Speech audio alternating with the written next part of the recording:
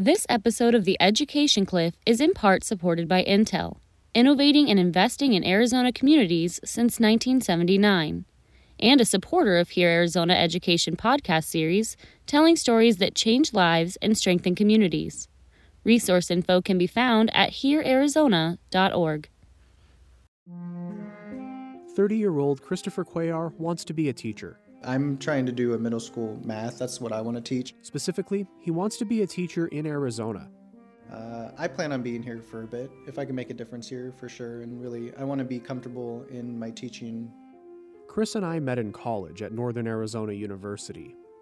At NAU, I took a couple of years to figure out that I wanted to get a psychology degree. Actually, more than one. I grew up in California, and I moved to Arizona for their WUI, their Western Undergraduate Exchange Program, which pretty much gave tuition and a half, in-state tuition and a half to West Coast students, and I fell into that category. And I didn't really know what I wanted to do starting out, but then sophomore year they put the psychology program into the WUI, and that was something that I really clicked with and went through. I kind of kicked butt for my last couple of years there, but didn't really have an idea of what I wanted to do afterwards. He bounced around for a little while after graduation, including bartending near Wrigley Field in October 2016. Here's the 0-1. This is going to be a tough play. The Cubs win the World Series. Brian makes the So when they got the final out, it felt like a New Year's celebration. There were just mobs of people down the streets, and it went for a while. It lasted for a few months. Eventually, he moved back to Phoenix and took the first job he could find, working at an eye doctor's office. I found a job within a week of living here. One of my buddies from college actually got me set up with a place he used to work. And so I worked at an eye doctor for a little over a year. From the December I moved here until when COVID happened. COVID kind of stopped that completely. He's all settled down now. Married, has a dog, and lives in Phoenix with his wife, Megan. They're both working towards their second careers. Megan is finishing a post-baccalaureate nursing degree through Paradise Valley Community College, and Chris is enrolled in Scottsdale Community College's teacher education program. They're both entering high-demand careers in ever-changing and challenging fields. For Megan, the COVID-19 pandemic has pushed the healthcare system to the breaking point. And Chris, well, he's about to enter a profession that's been at its breaking point for a long time, especially in Arizona. Different organizations give Arizona different rankings for education, but the state almost universally ranks in the bottom quarter of states on multiple education metrics. Teacher pay, 49th, according to the Morrison Institute for Public Policy at ASU. Overall quality, 50th, according to personal finance blog WalletHub. In 2020, almost 30% of teacher vacancies could not be filled. We're about 2% below the national average for high school graduates. The best ranking we could find, 40th overall, according to U.S. News and World Report, but that takes the state's community colleges and universities into account too. Here Arizona looked into the state of Arizona's K-12 education system. We spoke with legislators, teachers, district officials, and education experts. I think some of the problems that we see are not having enough advocates in the legislature for public education in this state. Well, we've had a system that has been consistently and almost strategically underfunded for decades. What we hear in Arizona driving the narrative of education discussions is often educational choice, and we really ought to be talking about educational quality. A lot of times it has more to do with the workload. It has more to do with how few resources there are outside the classes for student services. In the state of Arizona, we have some of the highest class sizes, which for me meant that as a middle school teacher, I would have almost 160 papers to grade every single night, quizzes, essays. That also meant that I really couldn't have the ability to connect with each one of my students. Each of those people are educators. They've all taught in a classroom. But more importantly, they're also leaders in the state's education system. State Senator Leila Alston, a Democrat who represents a portion of Central and East Phoenix as well as South Scottsdale, has been a teacher for most of her life. In her eyes, the state's education problems start with the legislature. We're giving tax cuts and making those permanent. We cannot repeal or adjust them without a 2/3 vote. So, we've just got ourselves in a bind. From my perspective, from the people on the other side, that's exactly where they want us to be. They want us to continue to give tax cuts to wealthy people, to corporations, to cut down the revenue that's coming in so that we don't have the money to spend. Her colleague on the other side of the aisle, State Representative Michelle Udall, is a math teacher at Mesa's Mountain View High School. Udall, a Republican, represents much of North Mesa. In her eyes, the legislature has given school districts a decent chunk of money. The districts themselves aren't necessarily spending it effectively. We gave the districts money for a 20% raise. Whether or not that happened, or if there were other priorities within the district, depends on the district's situation and what raises they had given before then.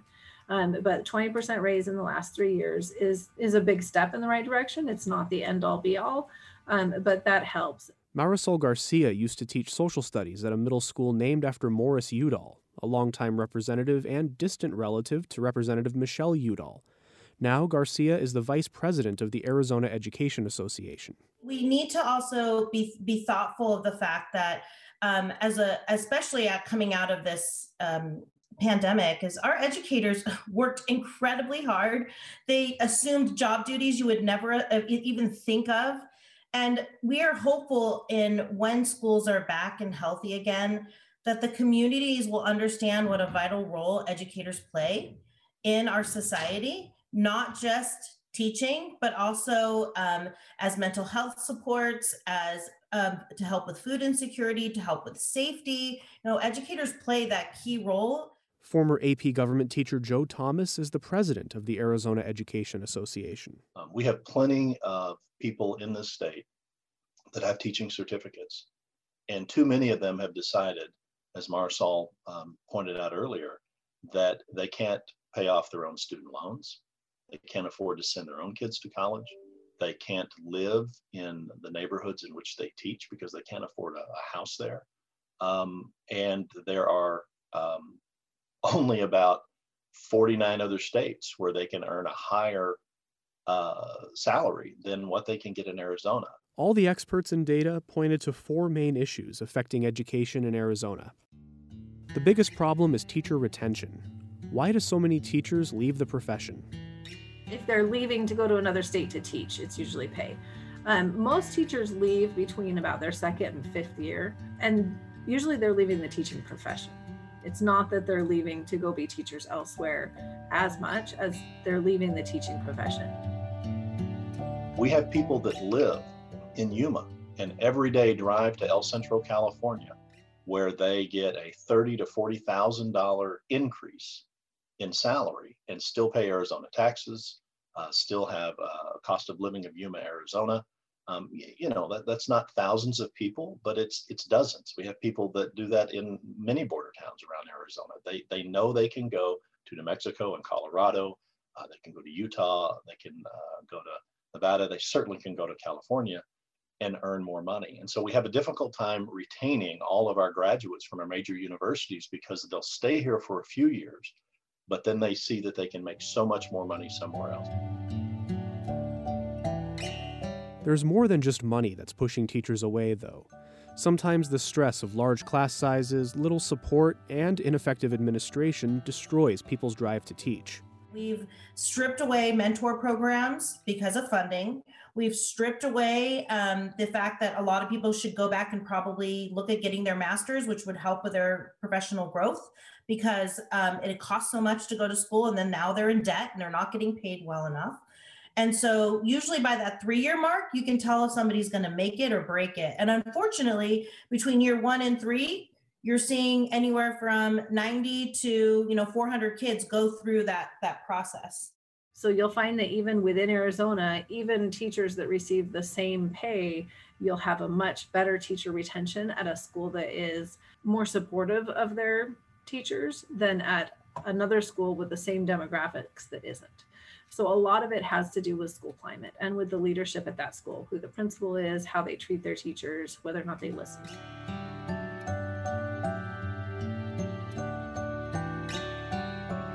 Since schools can't keep teachers, they fall behind in recruitment. There aren't enough people interested in teaching to fill the massive number of vacancies. So students get long-term substitute teachers and people with emergency certifications. If you don't have a teacher, a certified teacher in the classroom, if you don't have somebody who understands pedagogy, a lot of times you end up with a long-term sub, and it's just not good for kids. They're not getting the continuity in the education they need. Well, I think the report shows, and they've done it for about 6 years, that is largely the case, that you do have overwhelmingly in our classrooms, we have qualified certified teachers, but in about a fourth of our total teaching positions, it starts to get to where you have far less experienced, alternative certified and non-certified or non-qualified educators in those positions. Both of those problems are compounded by the cost of an education in education. We ask folks to go to college, get an education, get a teaching credential, and incur massive amounts of debt. And then we offer them a salary that doesn't allow them to repay the debt. And all of that leads to diversity issues. Teachers often don't look like or come from the same circumstances as their students. And we're seeing fewer and fewer people that are wanting to go to university and get a degree in education and go back into their community and teach. And this has a crippling effect on our ability to hire educators that look like their students, that share a same language, that share a same culture. And it is incredibly important for students, regardless of their age, 5 years old or 18-year-olds, to see an educator that they look like, that they sound like, that is from their community, that went to that school. The next 4 episodes will look at each of these issues in detail. We'll also speak with some of the local and national organizations that are working to fix them. One of the major solutions are the community colleges. They handle recruitment, retention, training, and certification, and they do it at a much lower cost than a university. Well, we offer traditional as well as alternative pathways to certification. So what we see being a post-bac program is we see schools that have positions that are difficult to fill, and they utilize the alternative teaching certificate then to fill those shortages. That's Dr. Jennifer Gresko, the faculty chair of teacher education at Rio Salado College. Her program serves students like Chris Cuellar, those who already have bachelor's degrees and are looking to change careers. And within that program, individuals teach on an alternative teaching certificate while they complete our post-bac certification program. That provides a certified teacher, although alternative certified teacher, in the classroom to be with students while they are learning the ropes of becoming a teacher. So they are practicing while they're learning within that K-12 classroom. Adults changing careers benefit from an affordable certification program, and schools benefit too. At the post-bac level, what we see is non-traditional students who have had successful careers or training or education in other areas. The typical age in our program is 38 years old. And so they have bachelor's degrees, master's degrees, some even have doctorate degrees in different content areas that tend to align to content areas that are being taught in the K-12 schools. So this becomes a great resource of bringing that content, that real life experience, workplace experience. And then they have this desire, this need. For some reason, they had thought about going into education. But the colleges can do more than just train career switchers later in life. There are programs at the community colleges that can assist individuals in getting their GED, going into their associate's degree, and then eventually going on to a 4-year program with certification options. That's such a benefit of community colleges that we can take them from that starting point. A more traditional student, fresh out of high school, can complete pre-education classes for $85 a credit hour, compared to more than $500 at a state university.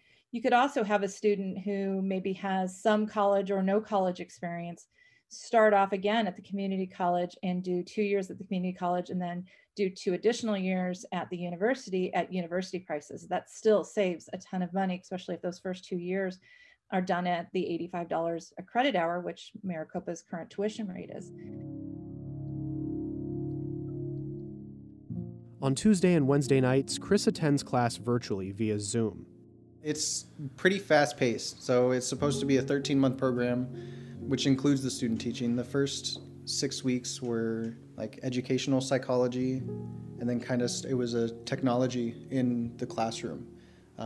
So that led from right before this election to winter break, like mid-December, and it was just based on the science behind teaching kids.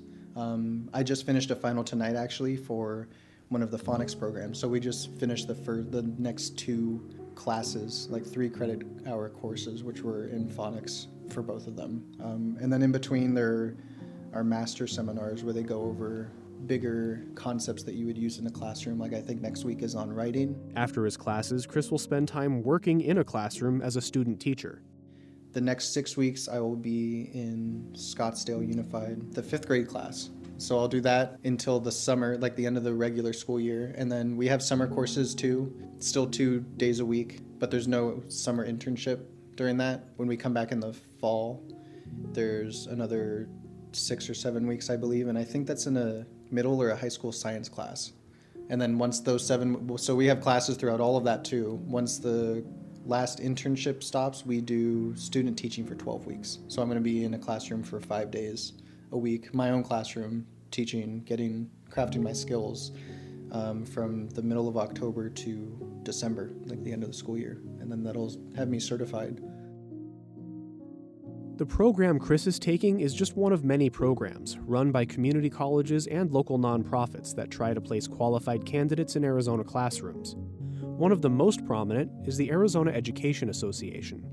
And as AEA is the largest teachers union in the state, our priority is to advocate on behalf of our members. And what our members want is stated expressly in our mission statement, is they want every child to have not a good school, but a great school. They led the Red for Ed movement in 2018. So our primary job is to lift the stories and the voices of our members into areas where they can't be while they're in the classroom, or they're driving the bus in the morning or after school, or they're doing the job they were hired to do. And so we meet with business groups, we meet with other education organizations, and we meet with legislators and even governors to try to have them understand the particular challenges that we're facing and how strategic funding can fix some of these issues and make it to where we can attract and retain quality educators, which means we're giving better educational opportunities to all of our students. Throughout this series, we'll hear from several organizations, including Teach for America, which recruits people to teach in underrepresented schools. There's also Troops to Teachers, which works to connect military veterans with teaching opportunities. And literally dozens of other organizations, ranging from political action groups to classroom technology initiatives that are actively working to keep Arizona from falling over the education cliff.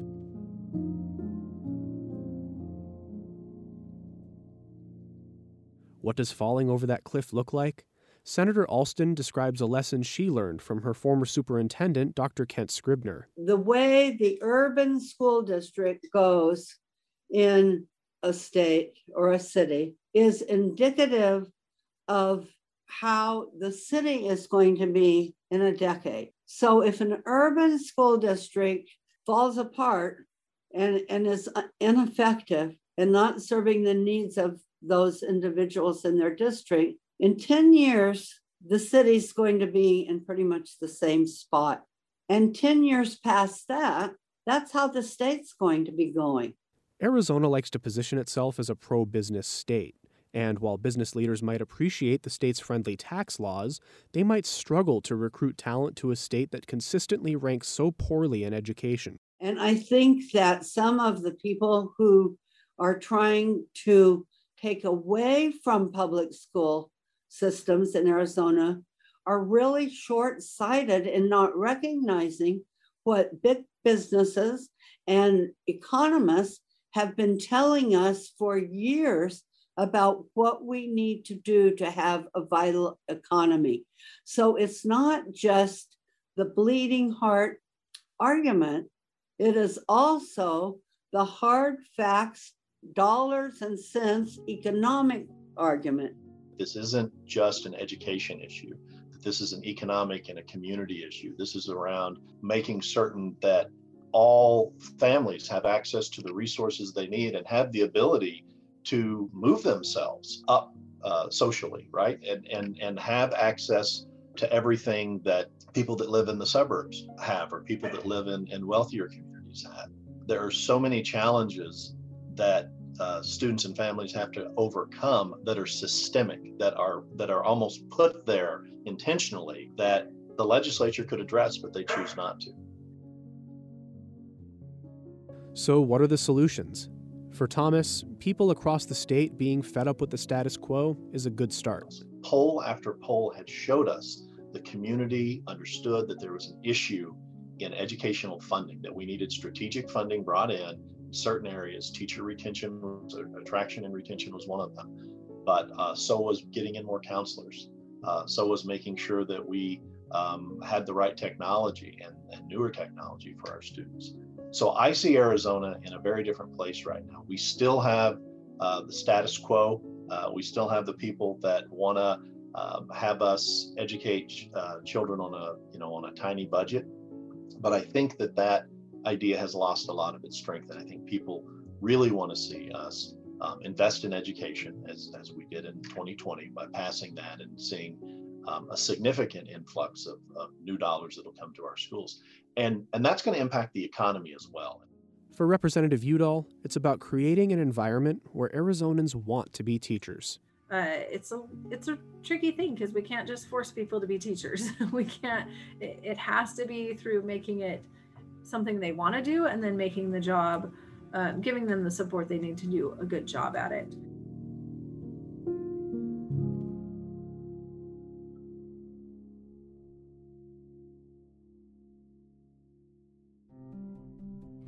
You just listened to an entire podcast episode on the state of education in Arizona. So obviously this episode means something to you. To learn more about the issues in Arizona's education system and the organizations we profiled, visit our website, heararizona.org. That's HEAR, Arizona. Tell all your friends to check us out too. They can search for Hear Arizona on their favorite podcast listening app, Apple Podcasts, Stitcher, NPR One, Spotify. And since we're all about empowering our community, we want you to be part of the conversation. Follow Hear Arizona on Facebook, Twitter, or Instagram. This podcast series is made possible by a grant from the F Squared Family Foundation and support from Intel and Rio Salado College. Hear Arizona is a production of the Division of Public Service at Rio Salado College, which includes Sun Sounds of Arizona, Spot 127, KBOC, and KJZZ. This episode was produced, written, directed, and hosted by Scott Bork. Linda Pastore is our executive producer. Thanks for listening.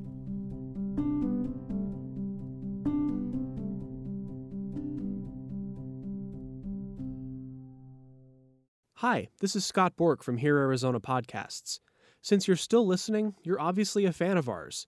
We want to hear more from you. Visit heararizona.org and take our listener survey. That's HEAR Arizona.org. Thanks for listening.